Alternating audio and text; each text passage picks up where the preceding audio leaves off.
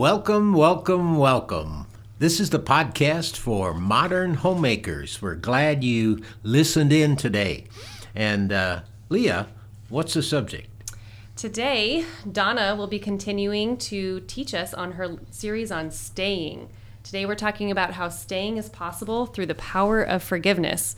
And if I look at the date, it's already October 17th. We are inching in on the holiday season.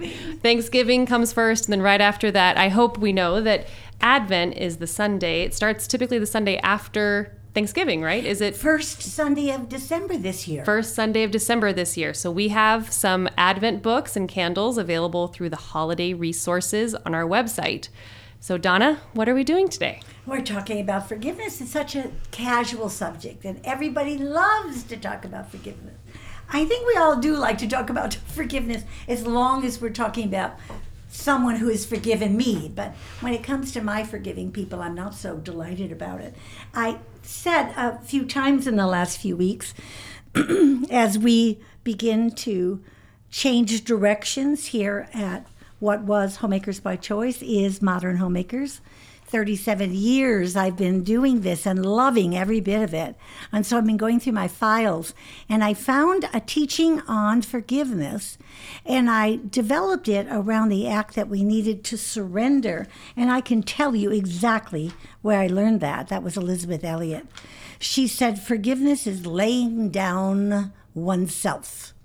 And if you knew her at all, 5'9" tall, with a wonderfully powerful voice, she would say that, laying down of oneself. You would want to lay down just because her voice was so strong.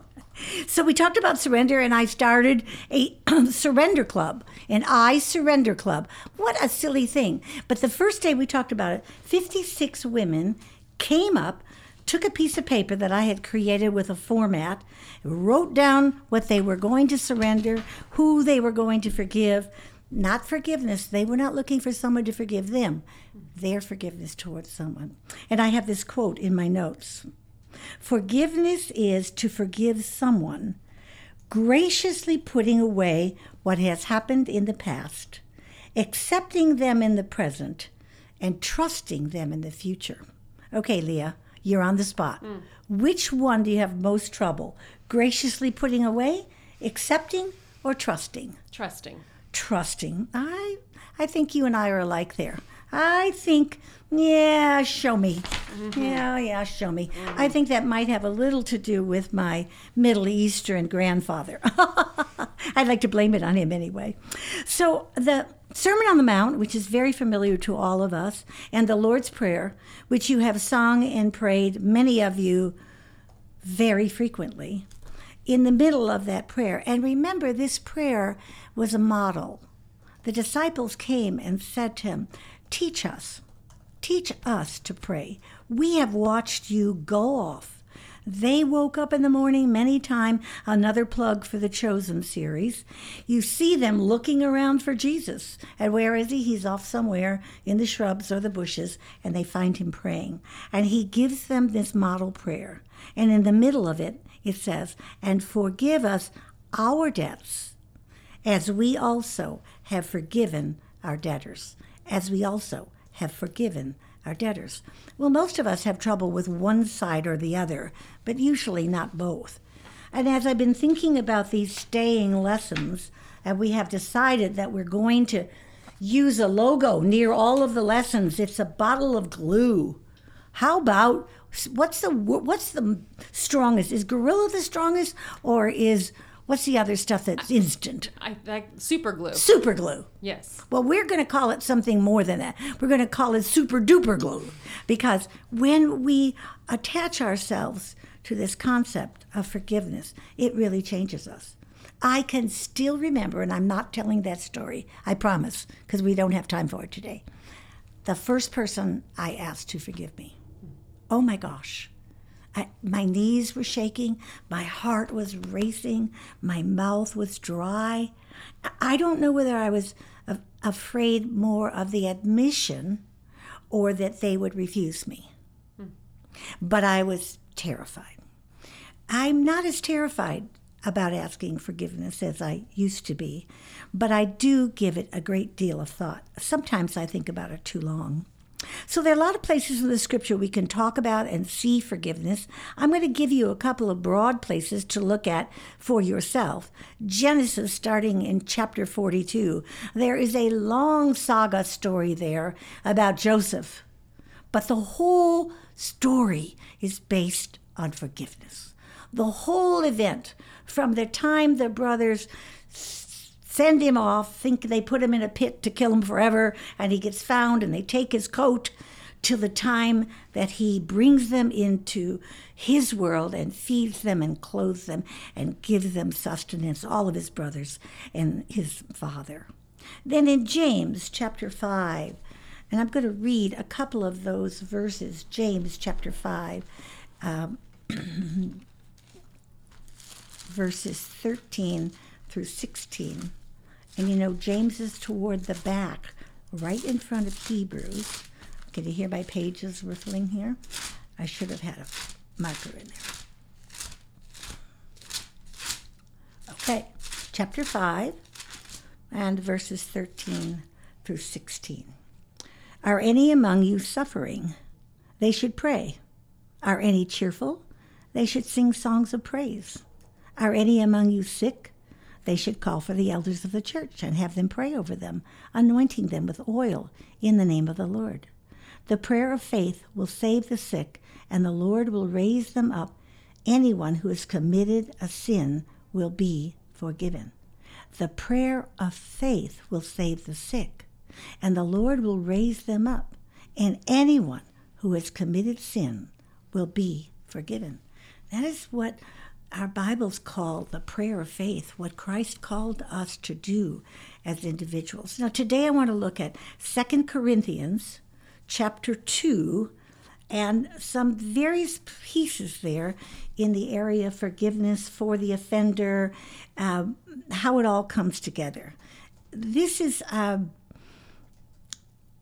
person who's done something horrible. And he says in verse 5, this is Paul speaking, but if anyone has caused you pain, he had caused it not to me, but some extent, not to exaggerate it, but to all of us. I want to pause there for a second. I don't think we think often enough about my unwillingness to forgive, that it doesn't just affect you or me. It affects everyone around us. Everyone. Everyone in the church, everyone in your family. We're talking about staying. We've been talking about staying after the wedding, staying married till death do us part, establishing a home of faith that's a staying home. We've been talking about the mom being a full-time stay-at-home mom. These are the closest relationships we ever have in this world. And that's where it's easy to have unforgiveness, because we live and breathe with these people. Women, if you're listening, I want to say, do you hold any grudges to your husband? Husband, are you listening? Do you hold any grudges to your wife? You think you've covered that all up and it's down deep and it's no one notices. But Paul says, I want you to know, not to exaggerate in any way, it is to all of us. It is to all of us. In verse 6, he says, this punishment by the majority is enough for such a person. So now instead you should forgive and console him so that he may not be overwhelmed by excessive sorrow. Now this guy has done something really naughty. And here's Paul coming in, offering not only that there should be forgiveness, and that we should all recognize that it didn't just happen to you, it happened to all of us. But now we not only should forgive, but we should console, so that they may not be overwhelmed with excessive sorrow. Now, I think the biggest difficulty that we have in love and forgiveness, surrender, acceptance, is in marriage. I think that's because we live together 24/7, and if we're staying till death do us part, 50 or 60 years, And there are a lot of things happening. We've been talking about this at our house the last few years about how many David Ottos I was married to. You know, the good-looking young one who was playing tennis and running marathons. Now he's about to be 80. He's not running any marathons. He's still very good-looking, I will tell you that for sure. But we have lived together, breathed together, slept together, traveled together, raised child together, raised grandchildren. We have done everything together. And he's not the same David Otto I married, and I'm certainly not the same Donna Otto he married. I can remember him saying to me at a period of my own maturation when I discovered these words, I feel. I had so abdicated the throne of my feelings that I not only never said it, I never thought about it. And I'd been encouraged by a passage of scripture, so I started saying before I spoke, I feel. Years later, David said, boy, was I glad when we got through the I feel season. So there I was, Donna, the I feel woman. So that happens. But he's asking us here not only to forgive, but to comfort. And what is the comfort? In verse 8, so I urge you to reaffirm your love for him. So it isn't just saying, will you forgive me? And then huffing off. It isn't just saying, okay, I will. I don't want him to be overwhelmed by having excessive sorrow for what he did. I want to reaffirm for him not only blessings to him for asking for forgiveness, but blessings to him because I love him and that I recognize he loves me and that I recognize, as he says in verse 9, I wrote for this reason to test you and to know whether you are obedient in everything. Anyone whom you forgive, I also forgive. What I have forgiven, if I have forgiven anything, has been for the sake in the presence of Christ. And we do this so we may not be outwitted by Satan, for we are not ignorant of his designs. You want to stay married for 50 years? You want to stay married till death do us part? Practice the art of forgiveness. Take these few verses in 2 Corinthians chapter 2, verses 5 through 11, and make them your own. Satan takes advantage of every situation he can take advantage of. Confession and forgiveness are linked. There are some models for forgiveness. The discipline of the church, main purpose is to bring restoration, excessive sorrow. Satan harasses a sinner into despair. I have been in that place myself, feeling I could never get over that. No one would ever forgive me for that. Probably the worst thing I ever did, that I had the hardest time finding any forgiveness for myself, was using my spiritual gift. The Lord has given me the gift of discernment. And I had met a new woman at our church. This is 40 plus years ago. I had met a new woman at our church. And she was very different from me, from our looks to our speech to our heritage. But we liked one another, and we began having lunch and talking. I think our husbands were friends for passage as well. And she came to my house for lunch. And I want you to know, I won't take time to do that. But right now, this moment, 40 years later, I can tell you what was on the table. I can tell you what table we were sitting at. We've had so many tables in our kitchen area, it's hard to remember them all. But I know that table. I can tell you what she had on. I can tell you that I used my gift of discernment very badly. And I told her something about herself that was true. And she broke down and cried. And I've never felt so badly. And to this day, I feel badly about it. I don't feel badly, I feel bad about it. But it took me a long time to ask the Lord to forgive me and to receive that forgiveness. What Paul is asking us to do is show our obedience. And forgiveness is something that is not private. Forgiveness is something we should do in public absolution.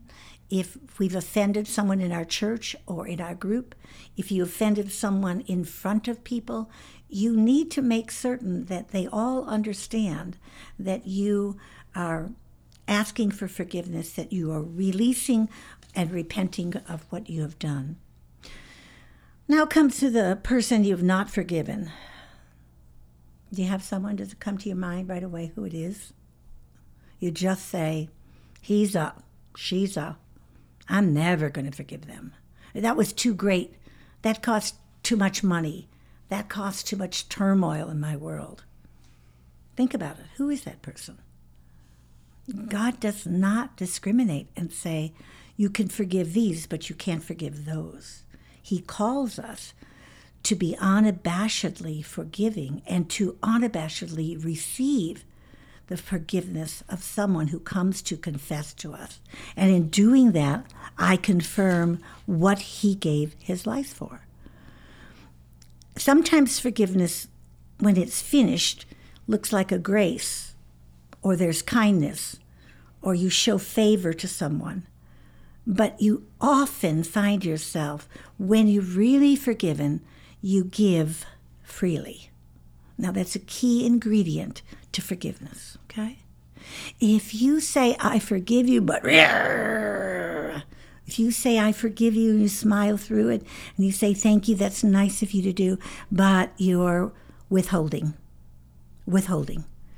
If you're a person who is very to themselves anyway, prefer to be alone, prefer to hold all thoughts to themselves, for those of us who've come to understand the work, the powerful work, the transformative work of the Enneagram tool, there are certain categories of individuals in that numbering system who want to be left alone. They'd rather be left alone. Well, if they have to see people, once a week would be nice.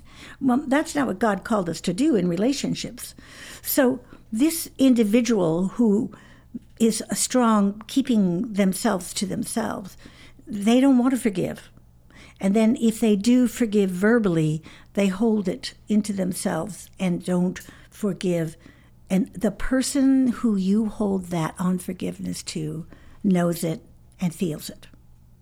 I just want to remind you, they may never say anything about it, but they know it and they feel it. So there are a few steps that I would say for you to recognize in yourself. Did you do something that was hurtful or hateful? Do you need to have healing or reconciliation? Maybe more than just I'm sorry, maybe a conversation about what you did and why you did it, an understanding you don't want it to happen again, a reason that would help you establish this forgiveness with another person. It's very radical thinking. It's extremist thinking. In the book of Matthew, early on, he says, axe to the root of the tree. And he's talking about forgiveness there. Axe to the root of the tree. Now, there's one forgiveness in the Bible that I think is extraordinary. And maybe it's because I think I'm like a Peter. And maybe it's because I saw Jesus do it. And maybe it's because I looked at that for a long, long time and wondered. It's John chapter 21, and I'm just going to abbreviate the story. But you remember what Jesus told Peter. He's going to go out and say something terrible before the cock crows, right? He did that. Peter did it. We all remember that. And there's no place in the scripture that I see Jesus and Peter meeting up and saying, will you forgive me, Lord? No place. There's just no place. You can't find it.